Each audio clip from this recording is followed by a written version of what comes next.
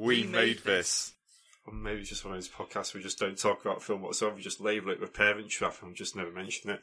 I'd be up for that if we get that far and we've got enough content. We'll see. Probably like bear in mind this is the episode after the big guest star. Yeah. I feel like depending on how this one goes, we might have to push this one back a bit and follow up with something a bit more crowd pleasing.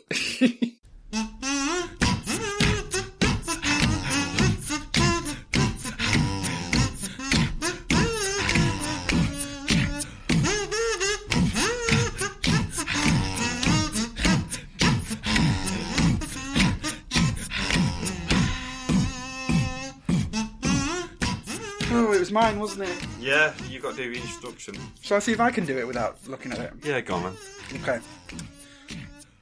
Hello and welcome to Without a Mouse, the podcast where we watch and review live-action, obscure and forgotten Disney movies on the hunt for a hidden gem. That was pretty good.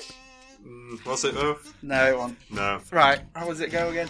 Hello and welcome to Without a Mouse, the podcast where we watch and review forgotten and obscure live-action Disney movies on the hunt for a hidden gem.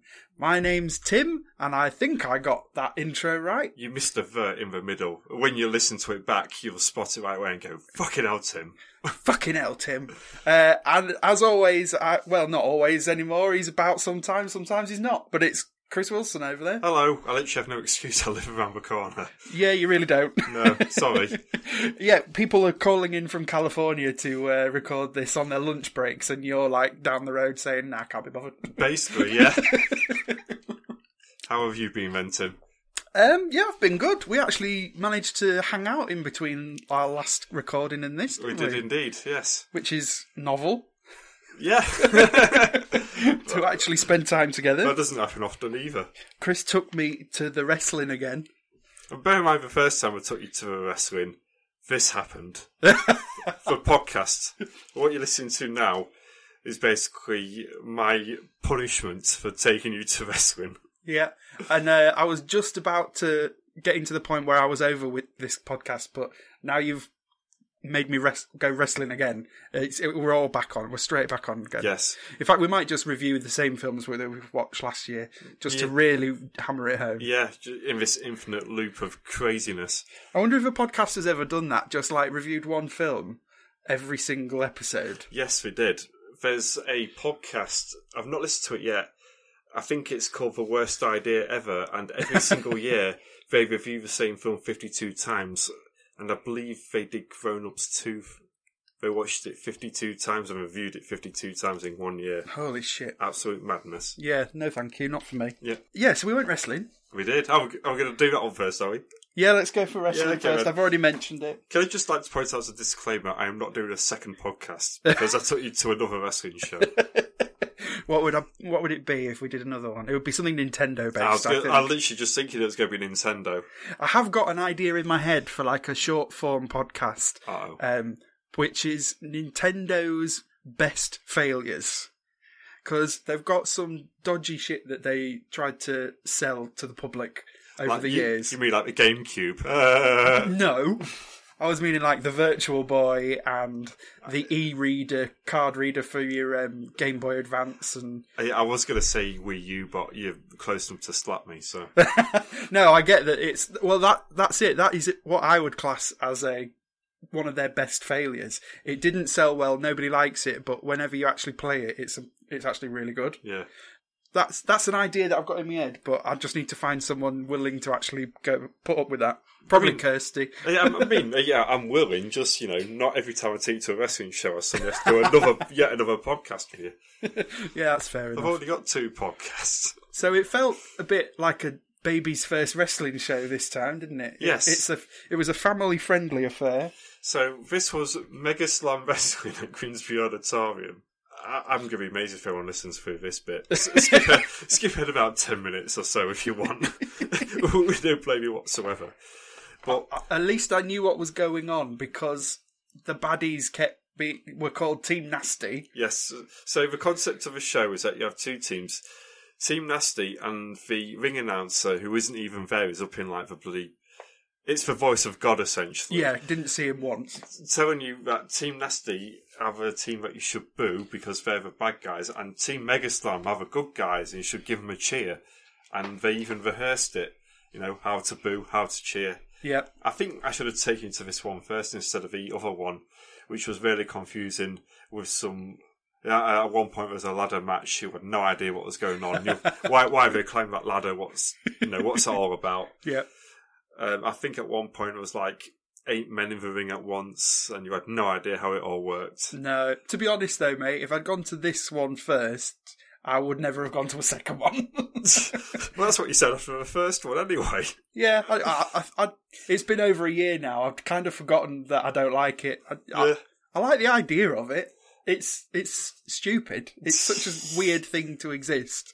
What, wrestling? Yeah. I know a lot of people say, it's like ballet or something like that. There is a genuine artistry in like all their moves and such. I can compare it more to a live action action film. Those kung fu sort of sequences where they do it all live there and then, no retakes or anything like that. Yeah. It is a stunt show. It is, yeah. Yeah. But the stunts were a lot more impressive in the first show that we went to. Yeah, so because this is a family-friendly show, and, because the wrestlers know that we don't have to do anything near as much as they normally have to get a reaction, this is all pretty much end of a pier, do a few rolls, do a few punches, nothing too elaborate. Bad guys roll out the ring, yell at the crowd a bit, don't do any moves for 5 minutes, come back in the ring. Yeah, because they didn't have any screens for kind of backstage antics in this show, did they? So it was literally like, for padding, every entrance took the whole of whatever song they'd chosen as their entrance music. So you were looking at like 5 minutes of... No, in all fairness, that happens on indie wrestling anyway. Right, fair enough. I've tried to calculate the other week how many months I've wasted in my life just stood there watching people come out through a curtain and walk around the ring to some music. Yeah. Some entrances take like 3 or 4 minutes at other wrestling shows. Yeah. This was about the same. But to be fair, we had some absolute bangers for theme music. Yeah, I did enjoy it was very stereotypical, like, it's what your mum would pick if she was going to be a wrestler, but in the best way. What I love about wrestling is that it's so stuck in the 90s, and all the theme music here is what they'd have come out to in the 90s. Yeah. It was lots of Living on a Prayer. Yep. And we had Simply the Best by Tina Turner. Yep. We had the Gladiators theme song. Yeah, which took me way longer than it should have done to figure out what it was. I mean, to be fair, not being funny, but I imagine you were more of a blind date man when it came to the ITV Saturday night schedule when you were younger. Nah, catchphrase all the way, mate. Oh, good choice. Catchphrase and blankety blank. Yeah. I think that says a lot about my life, to be honest. It's now the time to mention I quite like watching Big Break back in the day. So did I. Before we knew what a twat Jim Davidson was. Yep. Did you see what he did today? Nope, don't care. He unveiled a painting of Nigel Farage that Nigel Farage had commissioned, which was called Mr. Brexit, at some kind of racist thing that they were both at. Is this a new wrestling name? Mr. Brexit? Could be. He'll be on Team Nasty, wouldn't he? I think he's... Boo! Yeah, he'd be the heel to Chris Wilson, Grimsby champion. Yeah. I'm impressed you'd overturn heel, to be fair. Thank you. I'm picking up the words here and there. All the Carney slang, yeah. Yeah. That's another important thing that's happened since we saw you. You're now Grimsby champion. I am. Of Freeman Street. Yeah. Oh, yeah. I completely forgot that even happened. It literally happened a week ago before recording. Are we done with the wrestling or... Yeah. Quick quiz, one question. All right. Give me the name of one wrestler. Okay, they were all on their crotches, so I should remember this, because that's where I spent most of the time looking, because I was very bored. Somebody was called Riley. You know what? You picked the only one I don't know the second name of. No, I can't remember. That guy's literally the only guy I've never seen before. There was a guy that looked like a knobhead YouTuber who I'd already seen wrestling before. He was at the other show. Oh, yes, yeah. He weirdly reminds me of, like, Logan Paul or something. Mm. Yeah, I think that's the point they're going for. And his heel persona is kind of similar, so... Yes. I can't remember his name at all. Okay. There was Ginger Dave. There was Ginger Dave, yes. Yeah. Hello, Ginger Dave. There was Scrawny Twink that the bear kept throwing around. A family show. Yeah. I'm sure I've seen pornography of that exact fight. Fair play. No, I can't remember any other names. Fair enough. Final score, 0 out of 1. Yeah. Anyway, moving on. Yeah. So yeah, I'm the champion of Grimsby. Yep, well done. Yep, because at my work, I somehow managed to get Freeman Street, which last July was named the unhealthiest street of all Britain. About a month later, I got it nominated for High Street of the Year. Which kind of just goes to show that these terms mean absolutely fuck all. Oh, yes. I mean, this is, I think this is a thing the Daily Telegraph did, and they basically judged it on what's on the street, and because we don't have bloody, like, libraries and, I don't know, fountains and mansions, instead we've got gambling shops and a few takeaways. Yeah. You know, that's how we rate it. It is basically poking fun at areas that have less money, shall we say. But yeah, I managed to get it nominated, I should say shortlisted, out of 290 that put in an application. We were in the final 12. That's pretty good, yeah. Final 3 for England. Yeah. But unfortunately, in the end, we came up short because Belper won, which is slightly annoying because that's where my brother lives. Next year, you and Belper have to get in like a ring and fight, yeah? Yes. And Belper will you'd be the heel in that situation, I guess, would you? I don't know, plucky underdog. I mean, I've been to Belper plenty of times. So you know its weaknesses. You know where to chuck it and which orifice to stick your fingers. I don't think that was one of the wrestling moves I was telling you about. You know, all the stereotypical bad guy moves, like back rake, the eye gouge, purple nurple. The fucking referee was shocking. He was, tonight. Yeah. He looked about 12. He probably was 12. He looked like someone from the audience that they'd put a stripy top on and probably said, stand there. Yeah. And he missed literally everything naughty that the bad guys did. I know. Not even like occasionally spotting it. Like every single time they did something naughty, he missed it. And the only time he spotted anything wrong was when the good guy tried to do the same thing back as comeuppance and then he got caught. And it got a bit... Because cheaters never prospered him, apart from all those other times during that show where they did. Yeah.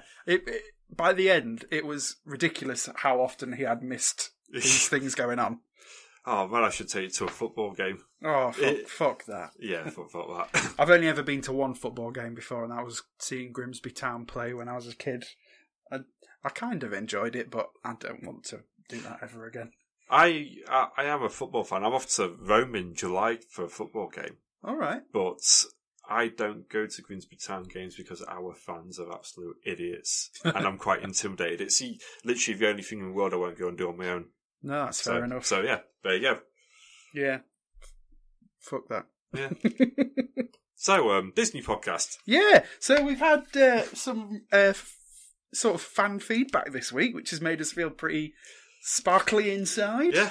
First of all, Joseph C. Wilfred on Twitter, he did us our very first piece of fan art by illustrating my... Your Mount Rushmore of Disney characters. My Mount Rushmore, yeah. Hold it up for the microphone so we can all see. Here you go, everybody. There it is. It looks wonderful, doesn't it? Yes. So if anybody else wants to make us some fan art, that'll be great. Yes. Withoutamouse@gmail.com or @podwam on Twitter. Which I didn't realise I've not even looked at the Without a Mouse email for ages, but it turns out that I've set it up on my phone, so it doesn't matter. Because I've completely forgotten what the password was. Okay, so we've had no email then. Well, we had an email this week, which is how I know that my email is set up properly on my phone. Because we've had some feedback from a guy called Michael. So he mentions, let's have a look. So he said, "Hello, Tim and Chris. I've been making my way through your podcasts and I'm nearly caught up. When I got around to listening to the episode for 101 Dalmatians, you named my hometown and wondered if I was Kevin Smith listening from New Jersey. Sadly, I do not have Mr. Smith's money, but I am that guy from that town. Then you asked who was still listening on an iPod, and Chris suspected it was a retro hipster. Here again, the same guy. Yep. My wife bought me an iPod years ago, and the dumb thing still works fine. So rather than toss it, I use it solely for listening to podcasts. To be fair, I regret selling some of my old iPod stuff.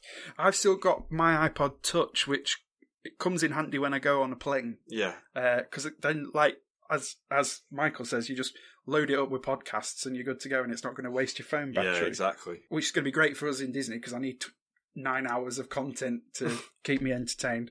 Because I get so ill on a plane, I can't watch the TV. Oh, okay. Because it makes me feel sick. Sickness, yeah. So I have to literally, for the whole flight, just sit there with my headphones on and my eyes closed for 9 hours. Yeah, I can recommend a good podcast here. Yeah? Cinemortuary. Cinemortuary.com.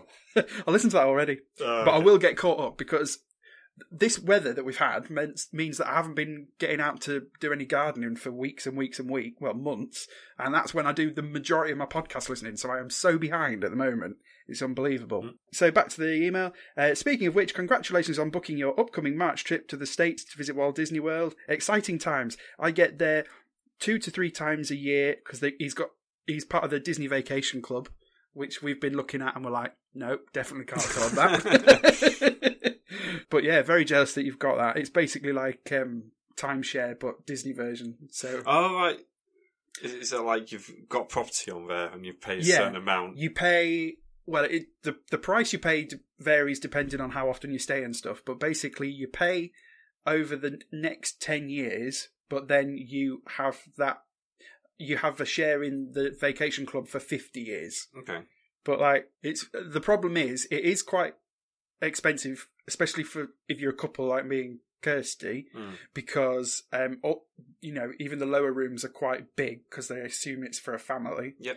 And it literally only covers the room. So if you were to go to Disney, you would still have to pay for your flights, which from here is crazy money. You're looking at $1,000 each, pretty much, or $1,000 for the pair of you. And you've still got to pay for your park tickets, which for a 2-week holiday is over £500 and stuff like that. So by the time you've factored all that in, it means that basically we looked into it, and me and Kirsty for 10 years would be paying £500 a month for 10 years to still then have to pay for flights and everything else when you get there, and food. So just buy a tent. Yeah. It's not feasible for us anytime soon. How about Disneyland Paris? Well, we could take the train to Disneyland Paris, couldn't we? Could do. Well, speaking of, he says that. A few years back, my wife and I flew to England to visit her sister. My brother-in-law dropped me off at a train station at the very end of their local line in London. From there, I had to find my way to King's Cross with a transfer along the trip due to construction on the line. I found the Eurostar and somehow travelled all the way from their home to Disneyland Paris without a guide or quite literally a single bit of knowledge or planning. Didn't even research the parks. Total last-minute seat-in-my-pants trip. That's the way to do it. To be honest, as I'm sure Michael found out, there is so much less planning you have to do when you go to Disneyland Paris. Yeah. It's not like Disney World where you have to plan every single thing you could do. You can literally just rock up and do whatever you like. This is just basically like Pleasure Island, but in Paris. That's the thing, it's... I mean, I'll take you've been, have you? Oh yeah, I've been loads of times. But if you've never been to a Disney park, you can't understand what they're like. They're completely their own thing. Mm-hmm. They're so different. It's a really immersive experience, but with the Paris park, because it's not anywhere near as busy as Disney World ever, you can just walk in and just do what you like. All the restaurants have got tables. All the rides, you just get a ticket for your fast pass, which just tells you when to come back later. So okay. We'll have to go. About to say, I've never been properly to France. We went on that trip at college, but I'm not even sure that was properly France. I'm still convinced we just... Oh yeah, we did, didn't we? I'm sure we just stuck us in Belgium and then told us it was the north of France. It was mostly Belgium, wasn't it? It was, yeah. Because they took us to see where the Grimsby Chums had all been blown up. Yep. Just what I wanted. My first ever time abroad. Yep. That was it. So yeah, thanks for the email, Michael. And as well as the email, Michael also left us our second review on iTunes. I should probably write an iTunes review at some point, shouldn't I? I was just thinking we should probably write some for all the We Made This guys as well. Probably, yeah. Since Matt from Pick a Disc has written us one. The main thing for me is I have absolutely no idea how to log into my Apple iTunes account anymore. Just create a new one. Well, yeah, I might have to at this rate. But yes, his review of our podcast. 5 stars, brilliant in all of its simplicity. No overproduced podcast here, just 2 hosts with perfect timing and dry delivery of intelligent, witty observations. They review the good and suffer through the bad of Disney's live-action films so that I don't necessarily have to. Give this show a listen. These lads are definitely worth your time. So, thank you so much, Michael, for your feedback. As well, I had a look at the figures because of him saying which town he was in. On our back end for Spreaker, the furthest back we could look at was July, but basically since July to now, Michael accounts for 8% of our listenership, so he is literally our number one fan. Yep. So thanks a lot, Mike. Which just says to us we've got about 20 listeners. You've exposed us. Yes, but 20 very dedicated listeners, yes. And that's what we like. I'd rather have 20 dedicated listeners than 2 million casual listeners. Oh, actually. Maybe. I'd rather have 3 people that actually contact us a lot and give us feedback than a million billion. I'd rather have 3 people give us shitloads of money on Patreon than 3,000 to give us maybe $1. Yeah. Patreon.com/ we don't have one of those, do we? I'd rather have £1 million. Yeah. End of quote. Yeah. Sorry, listeners. Yeah, we've got a to-do list today, by the way. We're doing there's a good reason. Yeah, we're doing our absolute best to not actually talk about the film, aren't we? Yeah. I mean, which is pretty normal, but this is an extreme case this week. This is a very special case of not doing research before choosing the film. Now, normally, what that means is I pick something that's not available on anything other than on YouTube for £2.49. Yeah. But this time, something a bit different. Yeah, so The Parent Trap 1961 turned out to be pretty much identical to The Parent Trap 1998. Yes, it did, Tim. Except the twins had a different hair colour. Yeah, pretty much. Oh, I know what we can talk about first. What's that? My existential crisis that I had in the back of your car the other week. Hooray!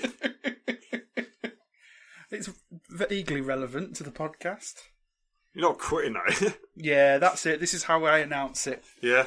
We're never going to get bigger than having a Disney employee on as a guest, so... That is pretty big, though, to be fair. Yeah, I think it's time that we pack in. Yeah, fair enough. Bye! See you later! Cue kazoo. And this is where I insert an advert for my Nintendo podcast that's coming up. Okay, fair enough. Yeah, so I was talking to Chris in the car the other day about how I feel we're very, what's the word? Conflicted at the moment with my love of Disney. Yeah. In that I'm a bit worried that it's taken over my entire life. Yeah. Because basically anything that I've bought for myself over the last year, or maybe even year and a half, has been Disney related in some way. And it's a bit like, I've got to remember that there are other things in life. Mm. At least you've got your wrestling to fall back on, but I'm worried a little bit that it's taking over. Wrestling is literally everything I do, though. Yeah, to be fair, my Disney obsession is not as bad as your wrestling obsession. At least I can do most of it from the comfort of my own home. Yes, that is true. Yes, I have to spend a lot of money just to go to shows and all that lot. But yeah, so what you're saying is friendship ended with Disney. Now Sony Pictures Animation is your best friend. Did you just read that off the cover you made for my notebook? Yes. Yeah. So next week, the Emoji Movie. What else have we got to... Oh, Cloudy with Chance of Meatballs. That was good. Does Spider-Man Into the Spider-Verse count? Yeah, I think it does, yes. Oh, yeah. Well, that's the film that we'll review every week for 52 weeks, then. I mean, it wouldn't really work because we really enjoy it. It would just be... what's the point unless we're all miserable and stuff? But surely by the end you would definitely hate it after 52 goes round.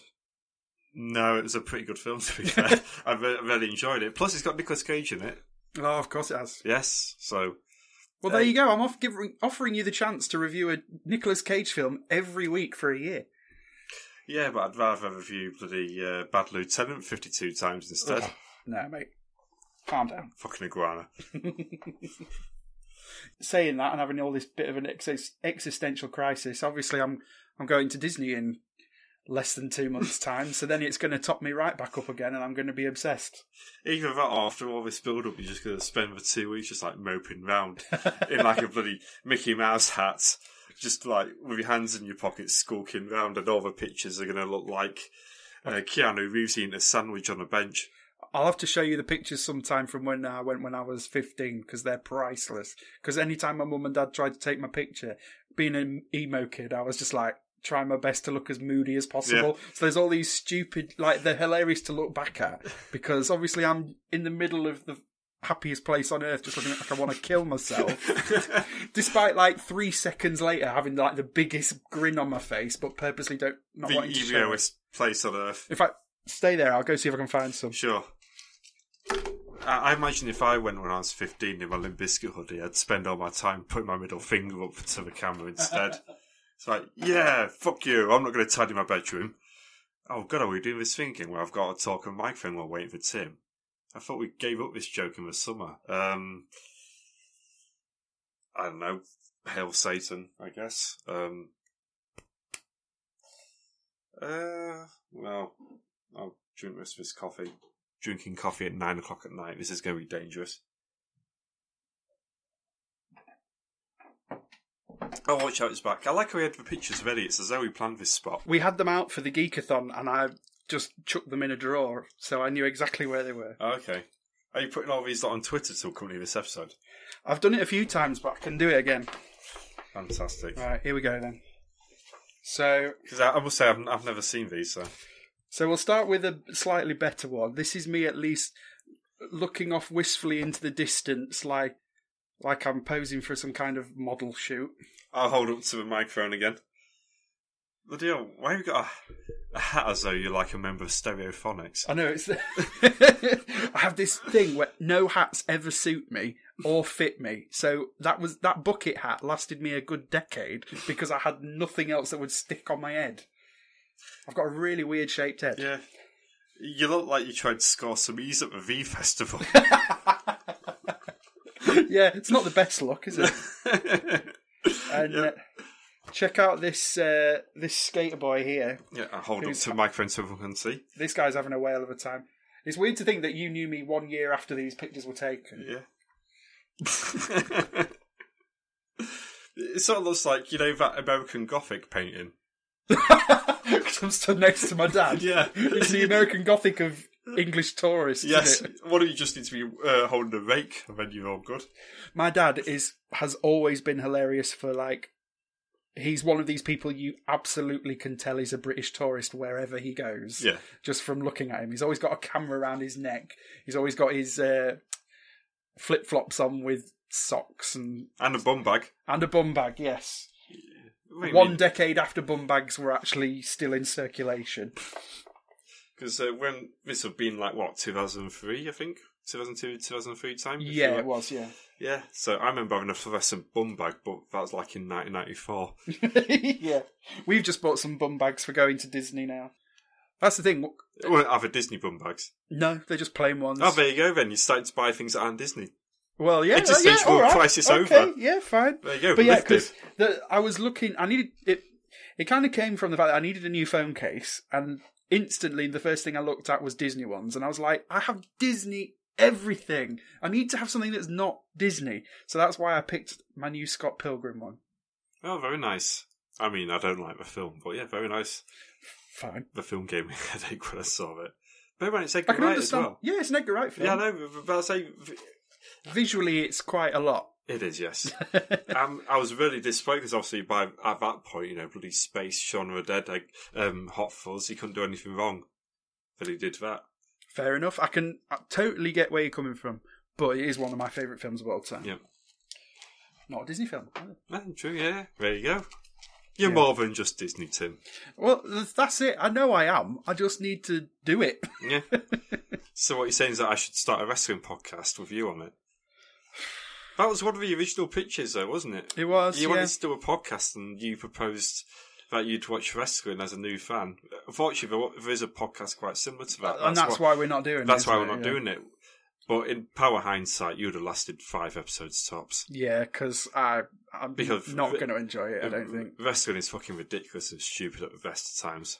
I just spend too long checking out the boys in their pants. I'm very sorry to say. Well, you know. I'm sure I'm not the only one there doing that. Well, no. Anyway. So yeah, that's been our review of The Parent Trap. Where can people find you on the internet, Chris? Well, they can find me at Kidswol. That's SWOL. I'm not shadow banned anymore, which is nice. Are you shadow banned? I'm not even sure that was a mention of a podcast. For some reason, people were unable to see my replies for about 2 weeks for some reason, but that's now been lifted. Right. I don't know what I did. No. Whatever I did, I didn't do it. And my Twitter is at TimblesRH. The official Twitter for this podcast is at Podwam. And we're also on Instagram at Without a Mouse. You can follow Without a Mouse on Facebook. And as we said earlier, you can email us at withoutomouse@gmail.com. Sorry, I can't remember that one. There you go. And what's the other one? Yeah, leave us any reviews anywhere that'll listen. Or should we talk about the film now? Yeah, we'll better talk about the film. Yeah. You're in for a big surprise when you discover the fun and excitement of Walt Disney's new motion picture, The Parent Trap. It's twice the fun when you see duplicate daughters set a trap for the gal who's after their dad. Starring Maureen O'Hara and Brian Keane. Come on in, Dipsy! See Haley Mills and Haley Mills in The Parent Trap when it plays in a theater near you. Oh, there's a ghost at the door. Oh. We're really good at distracting ourselves. Who could it be? If this was night, it'd be Mr. Blobby. But instead, it's Daisy. Hello. Daisy. I hope Millie doesn't listen to this. Millie's my cat. Oh, hello, sausage. Oh, she's coming right over to me. Well, she is your wife. Yeah, of course. She looks very confused. Yeah. Oh, you're lovely. Right, yes. So The Parent Trap. So, why did you pick this? So, the main... Again. The main thing was, obviously, we've now been going for over a year. I thought, what can we do to change things up a bit? And thought, let's go for our first retread of a film. That makes perfect sense, doesn't it? It probably did too at the time. Now, I can see what you're going for here. Because in all fairness, there's quite a few remakes that are vastly different to the original. Yeah. And it's often said that the reason why you do a remake is to improve and correct from the mistakes that the original made. Or in this case... Lindsay Lohan and Hayley Mills, who was the main actress in this one, yes, they both started out in the Mickey Mouse Club, which was kind of like a TV show that had lots of kids that were sort of cast members. Mm. And what tends to happen with Disney is then every few years they'll pick a few to really promote in other projects. So that's where Lindsay Lohan came from. Your Miley Cyrus's as well. Yep. Britney Spears even started as a Mickey Mouse Club. So there is that similarity, and basically both of these projects were star vehicles for these girls to start their careers. Yes. And in this case, there wasn't anything to improve, anything to correct. It was a case of, well, it's still 1998, I suppose. You know, not all media is widely available. Yeah. There is an argument that people probably wouldn't have checked out the older film anyway. No. Whereas now, I mean, I watched this on Sky Go, where both versions sit on the same, like when you search for it, both versions are there. Cool. Which obviously you wouldn't get that in 1998. You wouldn't have the 1961 there sat on the shelf, because otherwise people might just go buy the VHS and watch that instead. Yeah. We're not going to go into the full rundown of the plot for this week. Listen to the other episode for that. Yeah, if you've not listened to our other Parent Trap episode, start there, because it's exactly the same plot.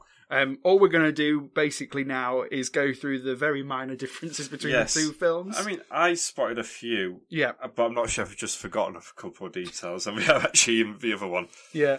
So it started off really promisingly in that it had the best credits of any film that we've watched so far, I thought. I won't go that far. There was artistic merit to them. There was some nice little stop motion cupids floating around. Basically rehashing the plot of the film before you've even seen it, isn't it? Yeah. Singing about the plot. If their love's on skids, treat your folks like kids, or your family tree's gonna snap. So to make 'em dig, first you gotta rig. What do you gotta rig? The Parent Trap. If they Yeah, so it starts, it's like an ornate puppet theatre, and then it's stop motion animation of these characters, of the main characters, over a song called The Parent Trap. And I saw my favourite names at the bottom of the music credits, which was the Sherman Brothers. Yes, apparently their first feature film. Yes, which I did not know. Yes. And I can kind of tell in that this is not their best work. It's a rough draft of what they'll do later on. Yeah, it's getting... You can see that they're getting there, yeah. I think the major differences to this film compared to the later one is there are a couple of musical numbers in here, technically. Yeah. Yeah. Well, yeah, that's the point, yeah, because there aren't any at all. No, so I think this is very much... Well, I mean, it's still very much that 60s Disney sort of vibe, and if you've got the Shermans on there, then they're going to make their mark on it, instead of just, like, putting a few bits of orchestral music and that's it. There was shitloads of energy in these opening credits, which I really liked. Yes. Like, it goes straight in at number 10 from the beginning. So I was really hoping that, the film can keep it up, because this is where we're at currently. And then from there we go straight to camp, and it is almost shot for shot exactly the same film as the Lindsay Lohan version, isn't it? I think... I mean, it's a weird one, isn't it? Because with Disney, we complain now about, like, your Dumbos and your Lion Kings coming out and it's being shot for shot the same thing, but... This is literal. Yeah, this is almost Psycho 1998 levels of shot for shot. Yeah. It could be the same camp as well that they've shot in. It by could the looks be, of yeah. it. I imagine it'll be somewhere that's quite near the studios that they've filmed at. I think... So it's the same setup with the characters as well. I've got my names mixed up already. It's Sharon and Susan of the twins, is it? Yes, it is, yeah. So Sharon... Katie and Hallie in the newer one. Yeah. So Sharon, she's like from a posh sort of background. She's got her own limo driver and all that lot. Yeah. And the other one's a bit more rough and tumble, got a more common Boston accent in this one instead of... That's the only other difference as well. It took me fucking ages to realise that she wasn't supposed to be from London. Yeah. Because she kind of has an English-sounding accent anyway. She does, but I think back then, American and British accents sort of melded into one in those sort of films. Yeah. There wasn't that much difference, so it was confusing. Yeah. But she's supposed to be from Boston, weirdly. So yeah, the very beginning part is shot for shot. But we get straight in with them first identifying each other as looking the same, which I thought meant we were going to kind of speed through the camp bit, because when we watched the Lindsay Lohan version, one of our criticisms was that maybe the camp section of the film went on for a bit too long, because it wasn't really setting anything up. It was just, they could have got to seeing each other a lot sooner.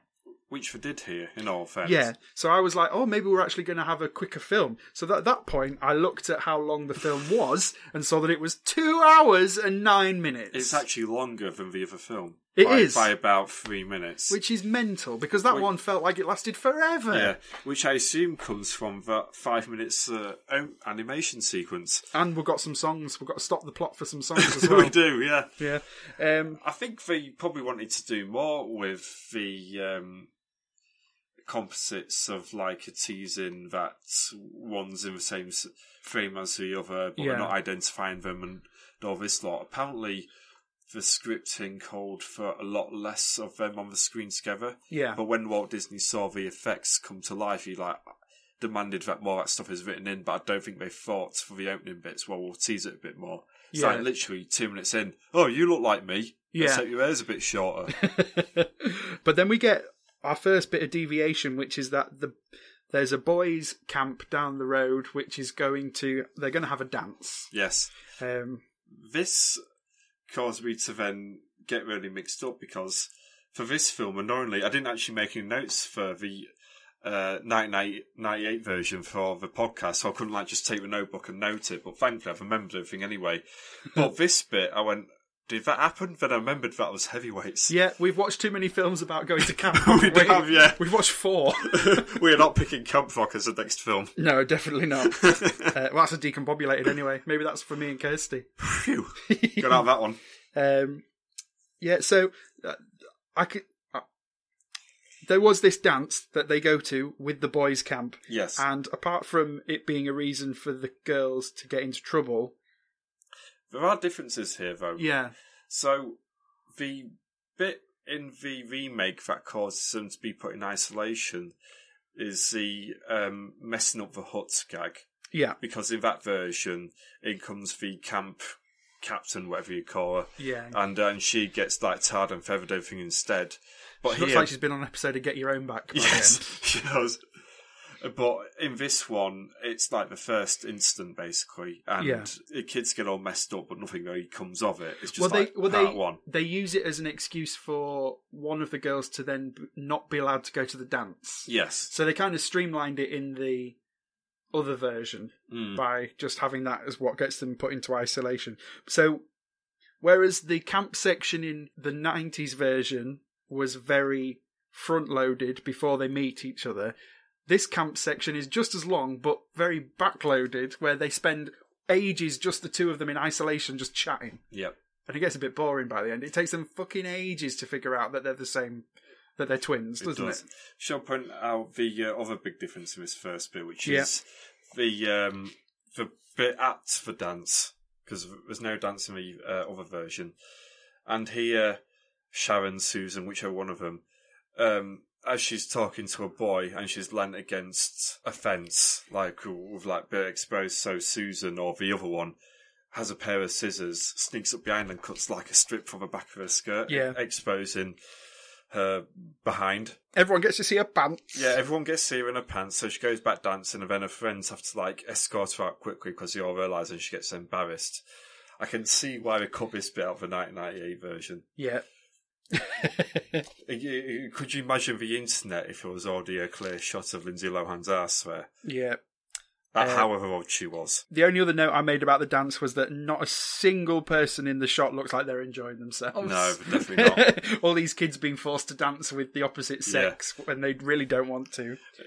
They all look like they're under contract with Disney, but not going anywhere, but we can't get out their contracts, so they better just dance, damn it. Yeah. You can't talk about the other bit here, which is speaking of wrestling, there's more of action in this little bit than what you got to witness on Saturday night. There is a lot of violence in this film, isn't there? I know. And this really took me back, because they get into a full-on fight. So they slap each other and we start rolling around. With the stingiest sounding impact I've ever heard on a slap. I'd be tempted to go put this into Adobe Premiere and just beef up those sounds a slightly bit more, and it would come across as really fucking violent. Yeah, it would. But it's not even the first time. It is the first time, but it's not the last in this film, is it? No. It's really 1961 about his attitudes to violence. Yeah.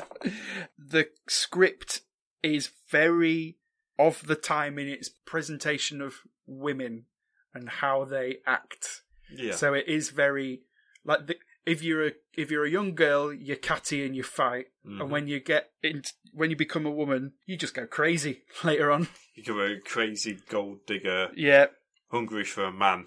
Or you're just obsessed with your ex. Yes.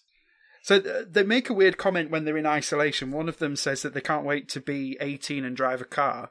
But I thought you could drive from 15. In America, depends if you take those drivers' ed lessons, doesn't it? Yeah. It's not really isolation either, because they're allowed out. Because they're allowed out, they talk to their friends and all that lot, so it's not really isolation, it's just they have to share a room together. Yeah. And sleeping. I saw a really interesting fact as well, which is that in the 1990s version that we watched, they bond over both dunking their Oreos in peanut butter, and in this one they share Fig Newtons. These are both owned by the same brand, Nabisco, and they actually had brand that they paid to get those into both films. How lovely in a very, very cynical sort very of way. Weird, isn't it? Yeah. And then the photo reveal. So, if I remember, I forgot how the photos actually revealed in 98 version, but wasn't it a split photograph? Yeah, so it was the same photograph split into two, and then they put them together to reveal. Whereas it's a bit more clunky in this, isn't it? But the one in the more modern version is really cliche. It's like the whole, I've got one half of a necklace, you've got the other half. That sort of nonsense. Whereas here, they just reveal a picture of the mum, and it's not very remarkable, this reveal whatsoever. And the other one's just like, well, that's my mum. Yeah. How does that work then? Wait a minute. Oh, we must be sisters then. Yeah, we're twins. Yeah. And then they have a long section of them teaching each other how to be the other person. Mm-hmm. One of them says that their favourite food is chili beans. I was like, who the fuck's favourite food is chili beans? Not chili, just the beans. Just the beans. When I have a chili, I normally leave those to one side. Yeah, they're the worst bit. Yeah. Nobody likes a chili because of the beans. It's just weird. Yeah. And then I just thought it was funny that at one point one of them's brushing their teeth, but they've got toothpaste all around their mouth, so it looks like they're about to shave. But, I mean, this is how nitpicky I was getting with my notes, because I was desperately trying to find something to talk about. You were literally like frame by frame pointing out the little differences. Oh, that light's slightly different to the other film. I'll tell you what, though, this is the first time I've managed to do a 2-hour film in one sitting, because I just didn't have to have my notebook in my hand. No. Like, at least it was almost more enjoyable to watch this film because I didn't have to think too much.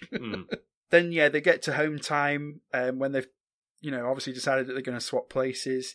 I just thought that one of them looked like they were dressed like a Von Trapp child from Sound of Music.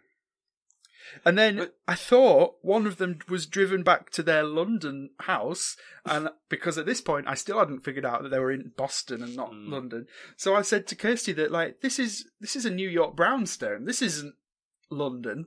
And then literally, I didn't cotton on to that. It was literally not until about halfway through the film that I suddenly was like, that one of them mentions the word Boston, and I was like, oh, right. I think logistically it's probably a lot more convenient than the other film to actually have them still in the same country, because the other one, it's just crazy, like going back and forth between all the different bloody countries. Think about carbon footprint, love. Come on. But here, I think it sort of worked better as a result. Yeah, because they got to cut out a lot of crap from the other film in that there's no hijinks in the hotel. And that's something I noticed. There's no hotel bit. So I don't know how they managed to add the time back on, apart from those bloody musical sequences. No. But they lumped out about 25 minutes of the 1998 version just by having them in the same country. So when we first see the house, they really played down the poshness of the Boston family in the remake, because they've got servants and their grandma's still around telling, the girl how to behave properly and stuff. Yeah. So it's a bit more stuffy, this family, whereas in the remake they're still quite normal. They're obviously well off, but they're not. Which bit, sorry? The ones in London/Boston? Yeah. Yeah, it certainly felt like that, because I thought, from what I know about like Boston accents, everyone would be a lot broader, but this is very much everyone's speaking with stiff upper lip. Yeah.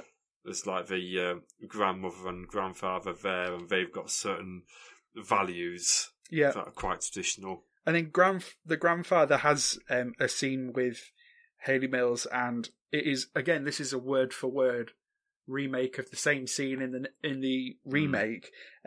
I wondered then, because one of the things we said about Grandfather was that his role isn't particularly big in the 90s one, and I wondered if that meant maybe he was going to play a bigger role in this one, and he doesn't. No, he doesn't. No, he's just here again to make a few comments that makes the mum go, oh, hang on a minute, I better actually dress myself up and present myself a bit better. Yeah. But that's about it.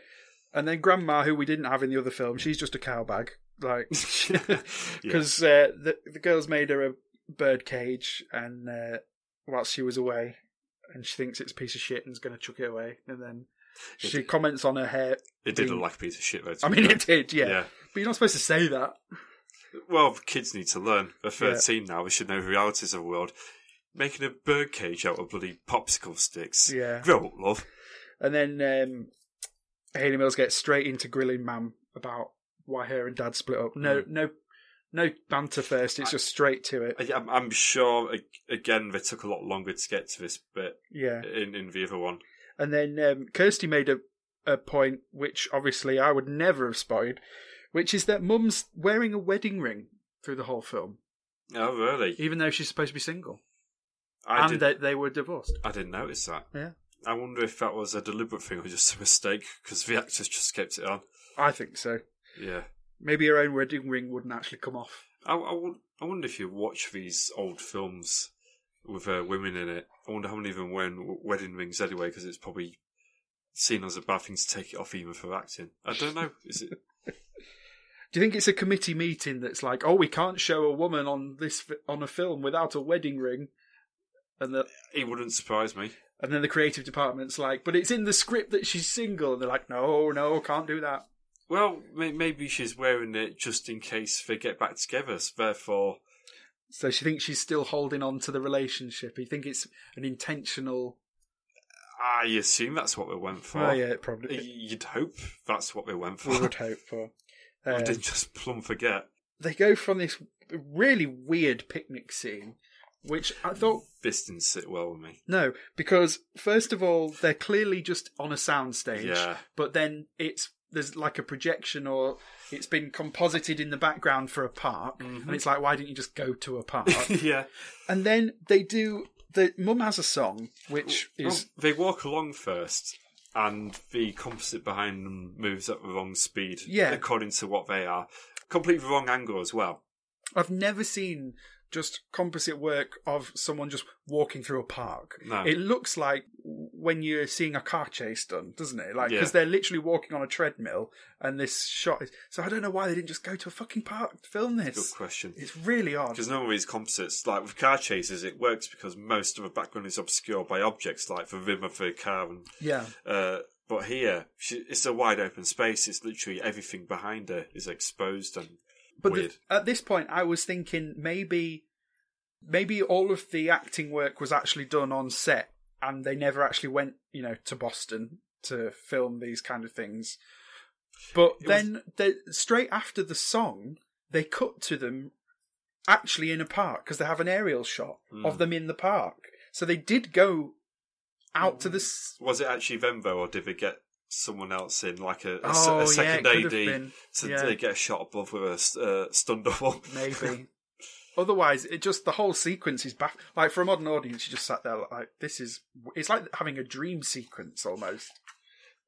If you added some maybe music to the background, especially during the song that she quickly has, it could be very Lynchian in its presentation. My other thought was maybe this was all done in reshoots later, like they decided that they needed Mum to have an extra song or something. Or the Sherman Brothers had written this song that they forgot to film, and then...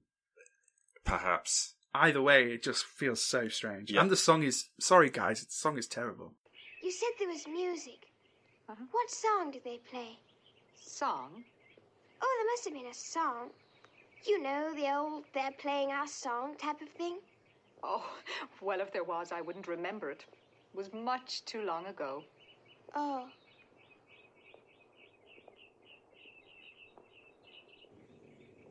La-dee-dum-ba-dee, la-dee-dum-ba-dee,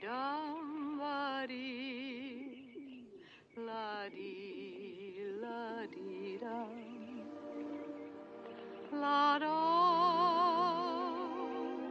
Oh, time may tatter our first sweet thrill. It doesn't matter, it never will. La-dee-dum, la-dee, la-dee-dum, ba-dum, la-dee, la-dee-dum, la-dum.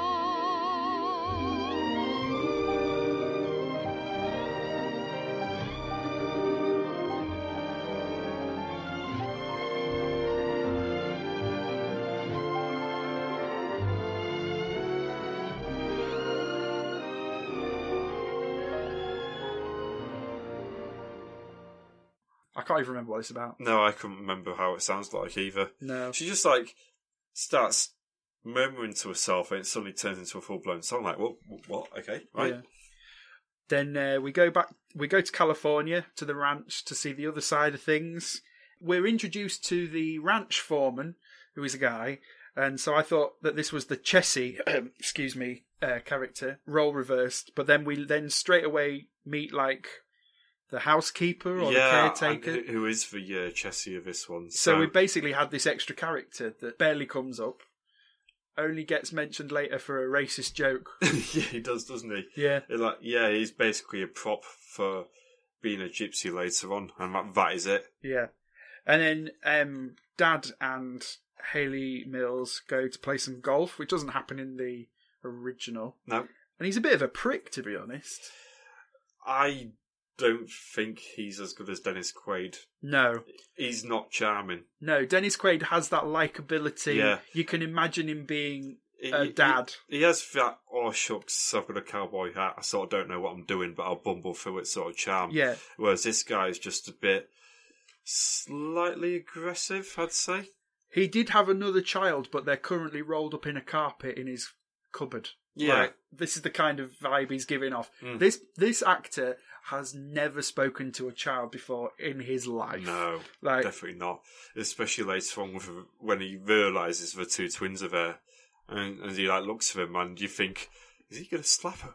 Yeah, it's the really the 60s idea of what a guy thinks a cool guy is. Yeah. And it's not. No, it's not. It's vaguely threatening. Yeah, and he's slagging off Mum as well, so that makes him even less likeable. Yeah. And gets in this weird thing where he ends up giving Hayley Mills the talk, like about the birds and the bees, which was a bit weird because obviously that's not relevant to the plot or anything. No. And then Kirsty really thought he sounded like Baloo from The Jungle Book, but we looked it up and he wasn't. Okay. That's how little I've got to say about this film. I'm even talking about things that are not to do with the film. Still to do with Disney, though. Well, yeah, I suppose. Yeah.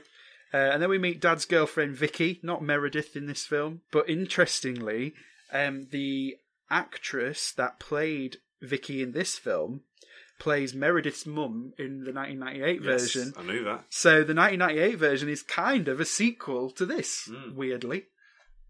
Right in thinking as well, out of the Parent Trap of the cast, only her and the kid are the only two still alive now. Something like that, yeah. I mean, it was 1961 to be fair. Yeah. It was 60 years ago now. Yeah, and at this point we were an hour in, and like last time, I just cannot believe there's still an hour to go. Like, it feels like a point where you would start wrapping things up. Yeah. But again, I mean, there is stuff you could cut out, but in terms of having the plot explaining everything, having it all play out, there's not really anything I would cut. No. But it feels like it needs half an hour cutting from it. Yeah, it's weird. It is. So, I mean, we get basically the same scene again with Vicky and Susan, whichever one it is. A bit of casual slut shaming going on. Yeah. Yeah.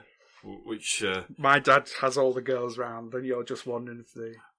I don't know why I was surprised it was in the 1961 version, that line. Yeah, I thought it felt quite modern when it was in the 90s one. Yeah. But yeah. Yeah, so I was not in a good way. No. So I was surprised that was in there, but... One thing as well that I thought was quite interesting was the fact that it's still this couple that are divorced in a film from the 60s, so even that's quite controversial from that time period, is that there's this divorced couple. And it actually gets brought up a couple of times in dialogue how this is the way the world's going now, isn't it? Like, yeah. It's still quite a novel thing to be... Next thing they'll show a married couple in the same bed on TV. Oh, now let's not get carried away, Chris. Such filth. If single women can't be shown without wedding rings, they're never going to show two people in the same bed. It'll be total anarchy. They'll be walking around the streets with their ankles exposed if we're not careful. Well, that would happen in London, not in Boston. Yeah. Boston. Posh Boston. Then we go back to London. Boston. And... I've literally just read... literally, I thought it was London at this point still. Yeah. So, Grandad... this is when Hayley Mills reveals that she is the wrong Hayley Mills, and Mum is ecstatic to meet her other child. And this is the first point where Grandad actually has something else to do. But basically all he does is pulls Grandma into the other room and says to just leave them the fuck alone. Yeah. Which... Get away, wench! So at least he gets that extra little bit, but then we never hear from him ever again. No. He's gone now. And so was she. I assume they died and they've just forgotten about him. Oh no, sorry, I tell a lie, because he's in the very next scene. He's alive! So it's a scene between Grandfather and Mum, which is quite cute, where he's kind of subtly convincing Mum that he needs to kind of impress, you know... we're dress shaming her. Yeah, I said cute, but what I actually meant was, like, not cute at all. But, yeah, he keeps being, like, giving her backhanded compliments, like, oh, it's brave for you to keep your old hairstyle when all these girls have got it in, you know, this, that, and the other. And I bet Dad's now got a right younger girlfriend. And so he's basically trying to make her want to bang her ex-husband again. Pretty much. Yeah. Which works, because she packs some... I mean, yeah, it just makes you wonder if he thought all along that she was in the wrong for the divorce to begin with, because surely, maybe. As Dad, you think, well, the clue wasn't the right one. Well, he obviously fell for the 60s idea of what a cool guy should be, which is this knobhead that she used to be married to. Grandad does this weird thing in this scene where he taps the ash of his cigarette into his bare hand, and then from his bare hand just drops it straight onto the floor. It'd be really good if you just a close up his face going, he thinks he's some hard bastard. Then like, come on then, let's have it. Oh, your dress looks terrible. Then we go back to California, where they are planning their wedding, and this is kind of instead of the hotel scene, which is where we still get the time from, I think, where Vicky and her mate and the vicar, but he calls himself the doctor. I didn't get why. No, I didn't get why either. But maybe that was his, like, sex name. Maybe. But because he was quite a pervy character, wasn't he? Yeah, he fancied all the women and he was trying to touch them up. But he was trying... Basically, they said they were going to have the wedding at home. But this is when Mum and the other girl arrive. So there's lots of wacky bits where Dad sees them... like hiding in the tree, so he walks forward and he falls over a chair. Yeah. And apparently... The actor legitimately cracked his ribs to win that, but he just got up and continued the scene. Because he's so hard. Yeah. And Disney don't pay for medical insurance, so we had no choice. Then this is, look, in full capitals, I just made the note Boston. Boston. So this is when I finally knew where we were. Oh, Boston. And then... I quite like that he still manages to fall in a pool like he did at the hotel, but it's his pool this time. Like, so contrived the way he does it, as well. He just keeps, I think I'll keep stepping backwards and backwards a bit more and a bit more backwards. Oh shit, my ex-wife into the pool again. And then, one thing I will say here is I much prefer this to the remake, because in the remake version, for some reason, they decided to have the mum basically be a raging alcoholic and get her all, they do, don't they? Yeah. Get her all tanked up, and then she's a bit uncontrollable because she's like controlling her nerves and all that lot. And I just think it was a slightly weak portrayal of her. Yeah. Whereas here, she's just basically making a nuisance of herself, and I think it's much better, much more appropriate for what the plot calls for. Yeah. And then we get our next scene, which is sort of Mum and Dad having some time to talk to each other, and they have zero chemistry, these two actors. They both hate each other. And at this point I was like, what is there in this film for us to root for them getting together? Apart from the kids, because the kids want it. That's the only reason we've got to think these two should be together, because they don't want to be together. No, not really. Well, I mean, the kids are tolerable. I didn't hate them. No. In the same way I didn't hate Lindsay Lohan, so I guess that's okay. Yeah. It's about their happiness. They are the main characters, even though at this point we're just basically background characters to the parents. Yeah, this is a weird thing where the kids pretty much disappear for the next half an hour almost, isn't it? Yeah. And then the vicar catches them in a compromising position because Dad's kind of laid out from all of his pratfalls. Oh, we didn't mention the other bit of domestic violence, did we? Vic. So the reason why he's laid out is because he gets punched in the eye by her. Oh, that's right. Yeah, and he gets a black eye. Yeah. Again, quite a hefty punch for a Disney film. And again, we're not over with the domestic violence. We've got more of that coming later. No. And yeah, we get our pervy vicar who's... These days, she would be arrested for that. Oh, absolutely, yeah. There will be a restraining order. Yeah, it's very of its time. And a suspended sentence. It's all cute. You've spent too long talking to the inhabitants of Freeman Street, Chris. Yeah, because most of them have had those charges. The vicar catches him and then spends the next, way too long going on about how hot Mum is. Yeah. And how her dress is lovely and how he wants to bang her. He's incredibly liberal in his attitude towards bigamy, apparently. Yeah. Because he introduces her as his wife and he's like, well. really? Threesome? Yeah, because obviously he's sorting out another wedding. Yeah. They're always talking in this film about how old Mum is.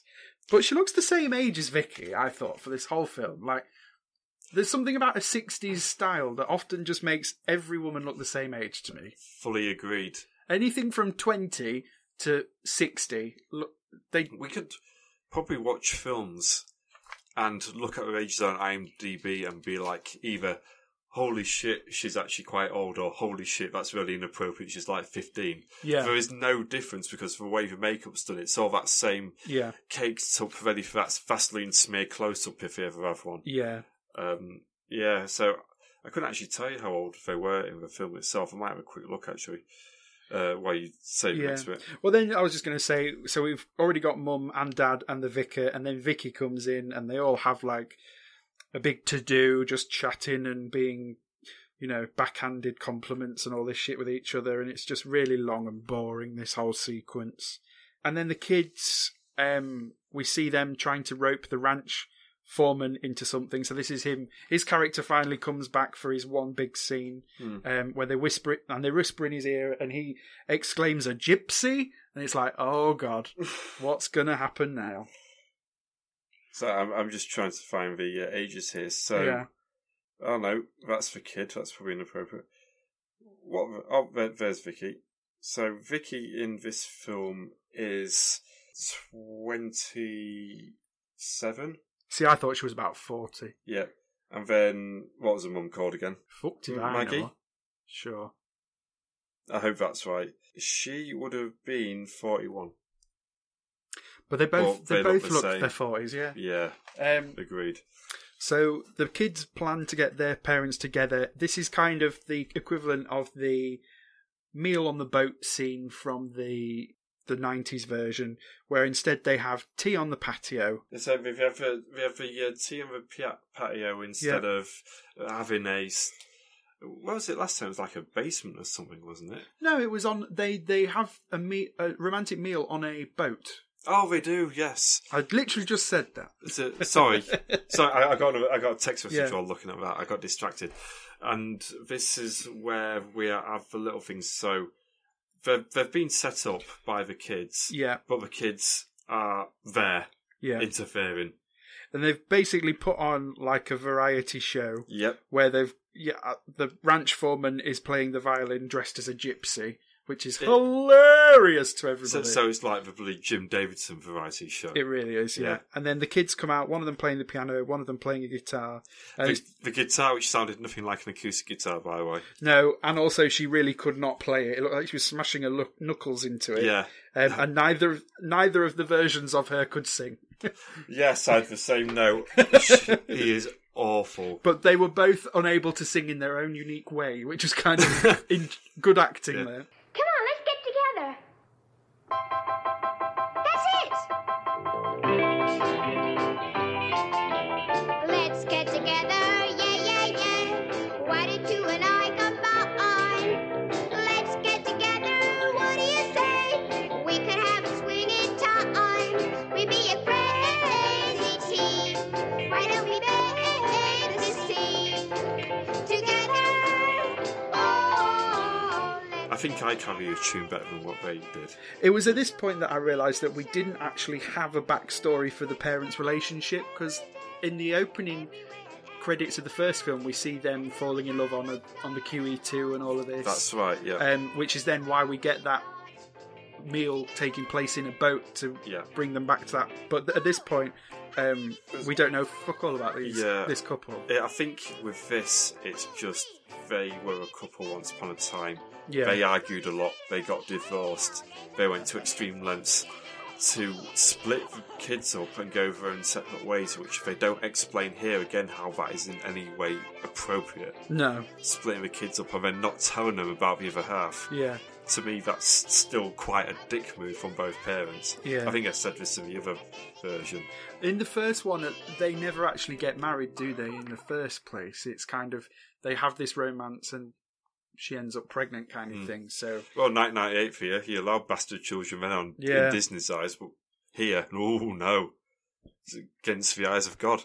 Going back to this, the song sequence where they're doing their variety show, this is the only bit of the film, excuse me, this is the only bit of the film that I'd actually seen previously. Are you aware of Disney sing-along songs videos? No. No, I didn't think you would be. So this was a big part of my childhood and Tilly's childhood. Before the days of YouTube, Disney used to have this series of videos, VHSs, called the sing-along songs. And what it was it was basically YouTube on a video. So it would be just the song sequences from various films. Yep. So it'd just be cut out, loads stitched together, and there'd be a weird, they'd get an animation from a really old Disney project and they would make a kind of through line that linked it all together. But obviously these days kids just watch the same shit on YouTube without having to do that. Is everybody ready? To sing along with Disney songs. Now you at home can sing along with your favorite Disney song. We will play every note so you can sing along. Join right in, sing along with your favorite Disney song. Once you've heard every word, you'll want to sing along. But I don't know all the songs. We'll make sure you can't go wrong. Sing along, one and all, follow the dancing ball. You'll find out before you're done. Music's fun for everyone. Join right in, sing along with Disney, sing along song. Just make a note, rescuing sing-along videos. God, that'll be niche, the people that get that. Me and niche rescuing videos. Yeah. Nah, it'll never work. Oh, and then they always had the lyrics across the bottom, and they had a bouncing ball that would skip along the lyrics so you knew which word to sing next. I know exactly how the videos would go as well. I actually have to do that. There we go. Fucking hell. I thought I was out of that game. God damn it, Tim. You need to credit me in this. I will do. I'll tag you in, then your notifications will die. Do I get to be an executive producer on this Twitter video? Go on, then. Yeah, so after the song, Mum falls out with Dad because he didn't compliment her exactly how she wanted to be complimented. Women, eh? I know. Bloody women. So there's this weird thing where when they're talking to the kids, I really liked Mum because she was really quite nice and sweet and gentle. Yep. Dad was a dickhead. But then as soon as the parents get together, the roles kind of reverse and Dad kind of chills out when he's around Mum and he's quite relaxed, whereas she suddenly turns into a maniac whenever she's talking to him. Do you think it was her that wanted for kids to begin with? I think so. Yeah. I think that's what's happened, and he probably he was quite chill at being like this eligible bachelor type, shagging around. And suddenly he's got 2 kids to think of, and he's just like brain's just gone. Do you think she turkey basted him? Yes. With like suction cups as well while we're sleeping, unsuspecting.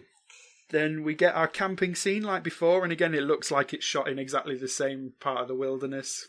I'm sure those rocks are famous. It wouldn't surprise me if we used locations. But of course, being the 60s, we had to get an extra point on the Without a Mouse bingo card because we got the animal cruelty got in there with some donkeys. Hey, yeah. We need to bring out that bingo card again. We've not used it for a while. I can't find it, mate. I need to redo one. Okay.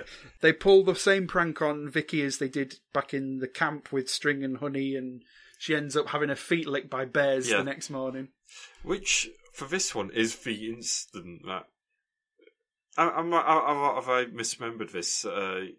I thought in the original one, she absolutely lost her shit once she had to eat a lizard. No, there was still the lizards in both. The final straw... I mean, like, full on in a gob sort of thing. Oh, yeah, it did go in her mouth, didn't it? Yeah, in that one. But that was CGI, I think, wasn't it? Whereas this couldn't do that then. No, just got to cruelly bring in a lizard and probably stamp on it to death afterwards, as per Disney procedures. And then, because she's angry, Vicky slaps one of the kids. Yeah, that's...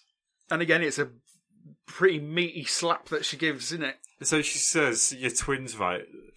So both of you will be able to feel this." So she slaps one of them. Yeah. And of course, Dad's like, well, bye then. He's a bit blasé about one of his kids just being slapped by a stranger. He's also very blasé about the woman that he was going to marry just literally walking out on him. He doesn't even flinch. He's just like, oh, well, plenty more of that where it came from. Just carries on eating his trout. I probably would in that situation as well.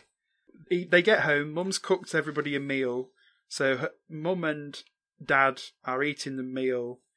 She goes up a stepladder, and seeing her ass on the stepladder, Dad suddenly falls in love with her, to the point where there's literally a magical jingle sound as he's watching her. And this is the point where he suddenly realises that he can get back with his ex-wife. Of course. Yeah. Cracking bum. I think Dad's just got Stockholm Syndrome, because she's not done anything nice for him the whole film. Just suddenly he remembers that's what he likes. I don't know. Maybe he's just thinking, oh, crap, I've got no one to shag now. Maybe that's it. You'll do. You, get back here. Here, you're a woman. Yeah. And then the only kind of interesting bit that I quite liked was that the film ends with the girls in bed, and one of them wakes up and says, oh, I had this strange dream that that Mum and Dad were getting married, and then it cuts to them getting married. And I thought that was quite a creative kind of ending. What way to get to instead of just going, they kiss, suddenly they're married. Yeah. It's a nice roundabout way of doing the inevitable. And that's that. Yeah.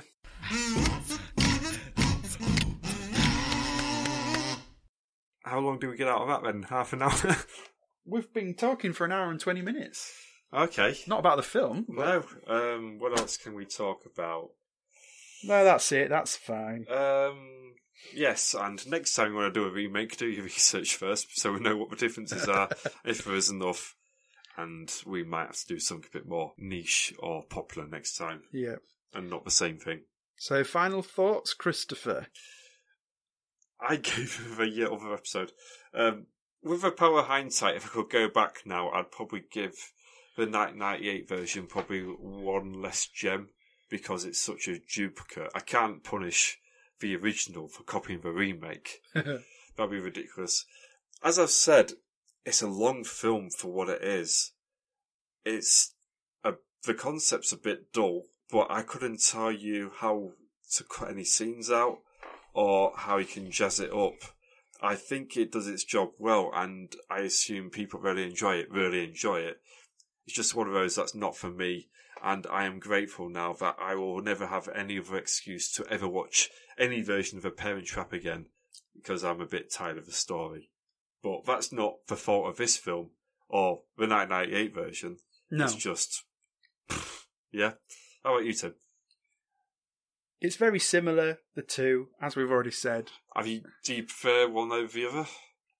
I think I prefer the 90s version.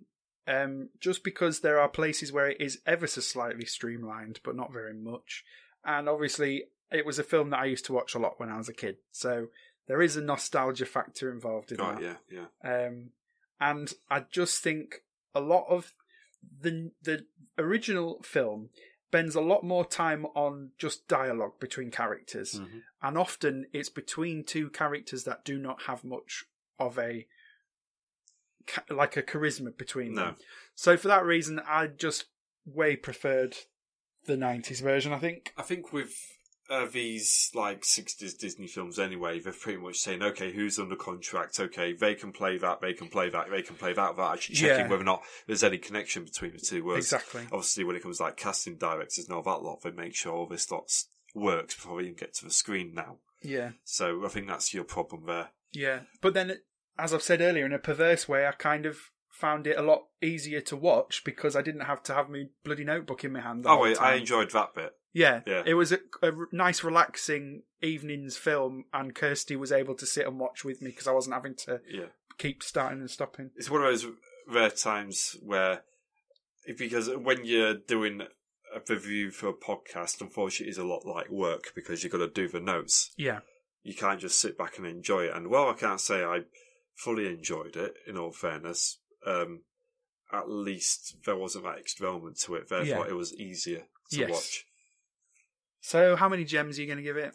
I think I gave the other one 6, so I've got to give this one a 6 as well. Okay. Yeah. I'm going to give it a 5. I think you gave it a 5 last time as well. I probably did. I mean, the difference, although I preferred one to the other, the differences are negligible. So yeah, that's why, thinking about it objectively, I can't put the two apart. I probably, just for the pure 90s aesthetic, I guess, I'd probably put the 90s one ahead, but yeah, I can't, in conscious, actually choose between the two. Well, to put it into perspective, that gives The Parent Trap 11 out of 20. Yep. Baby Secret of the Lost Legends got 13. Oh, yes.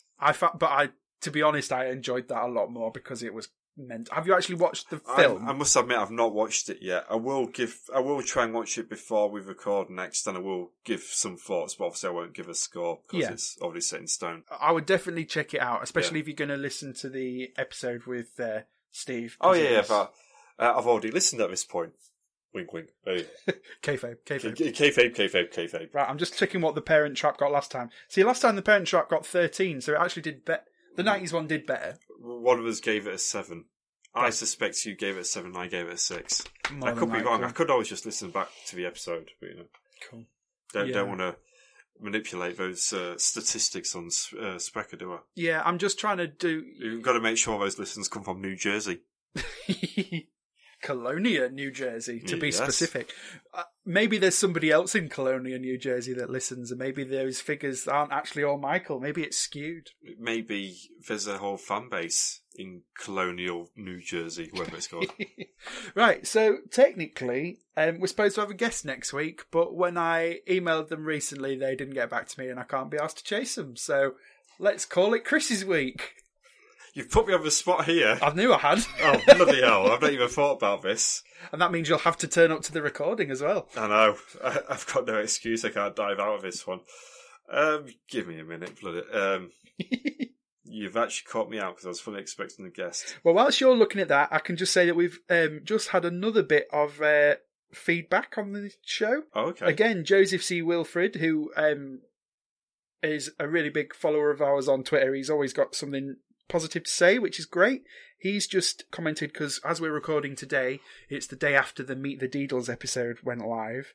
He's just said, I meant to say that this is really good. I always enjoy when you have guests, and Chris seemed good fun. Have him back for more. And I must say, I was thinking that myself today as I was listening to the episode, as I was unclogging my sister's drain pipes. Not a euphemism. You could just see me go, I beat you to that one. Yeah. It's like a red light's like, ding. Now, there's a few choices I was tempted by. One of them would be the Dumbo film from last year, just because apparently there's a bit, you wouldn't know this is a wrestling sort of boxing reference, but there's like a ring announcer who's famous for saying, "Let's get ready to rumble." Everyone knows that, Chris. But apparently in Dumbo, he's on there saying, "Let's get ready for Dumbo." Apparently he says it twice as well. Brilliant, but I think we'll avoid doing that. Yes, we will. At the risk of doing another long film, I think we should go for heads or tails sort of situation, because I've got two in mind. Okay. One I've seen, one I haven't, and they are notorious films from recent age. So I'm going to flip on this. Okay. Shall I say? He's literally getting a coin out for this. I've got a quid out for this one. Don't tell me what the choices are, because... So I've got it in my head, what it is. Yeah. Let's see how this tail works. Ends. Flip the line. Let's see how this tail ends. Edit that bit. It's heads. So the next film we're going to do is 2012, I think it was. Oh, okay. Quite recent. Yep. John Carter. Oh, no. Oh. Spoiler, I don't think it's that bad. Oh, okay. To be fair, I've not watched it, but I know its reputation. And I only watched it on New Year's Eve, so I can make really light notes on it again, and I can turn up all ready to go. So, well, I know that's already on the Disney Life app, so that's good. Yep. Cool. So, fuck it, we're done. We've already given our handles out. We have. Bye. Tatty bye.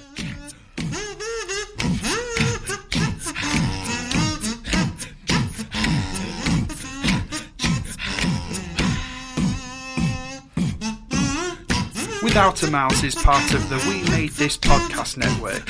Logo by Chris House. Theme tune by Ether Orr.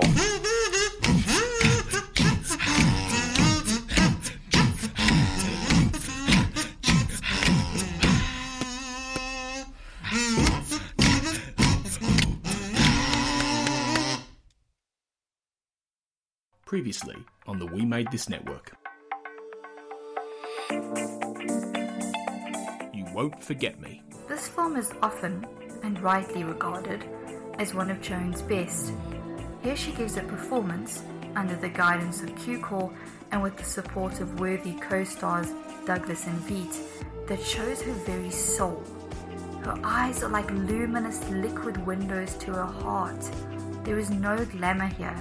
It is all about the story, about Anna Holm and her need to remove herself from a past that has been one solid mass of black. Make It So, a Star Trek Picard podcast. I do think the gap between Frakes and Riker probably isn't that huge either. Is it not things like the love of jazz and stuff was all him? Various things that he brings into the character. The love of cooking must be him. You know, yes. and it's something that he brought into Riker, especially later on, you know, is the controversial Enterprise final episode. He took on the role of the chef, so he got to do some food prep, and this is what he spends a lot of this episode doing as well, which I thought was hilarious. It's the last time we saw him, he was making food, and now he's doing it again. This is what Riker does now, you know. And I feel like that might be a Frakes thing. Yeah, probably. The Giddy Carousel of Pop. Before we clamber aboard the carousel, Hannah, could you tell us a bit about why you chose this particular issue? What jumped out when you were looking through and deciding which one to choose? Well, there were two main things, Chris and Neil. No, the Pet Shop Boys cover, I absolutely loved it with the sailor hats. And it was, of course, Neil Tennant that made me want to work on Smash Hits. I went in and told my teachers that I wanted to go and be deputy editor like him. And they said, don't be so stupid, just go into teaching. It's never going to happen. But fortunately, I ignored them, so that's good.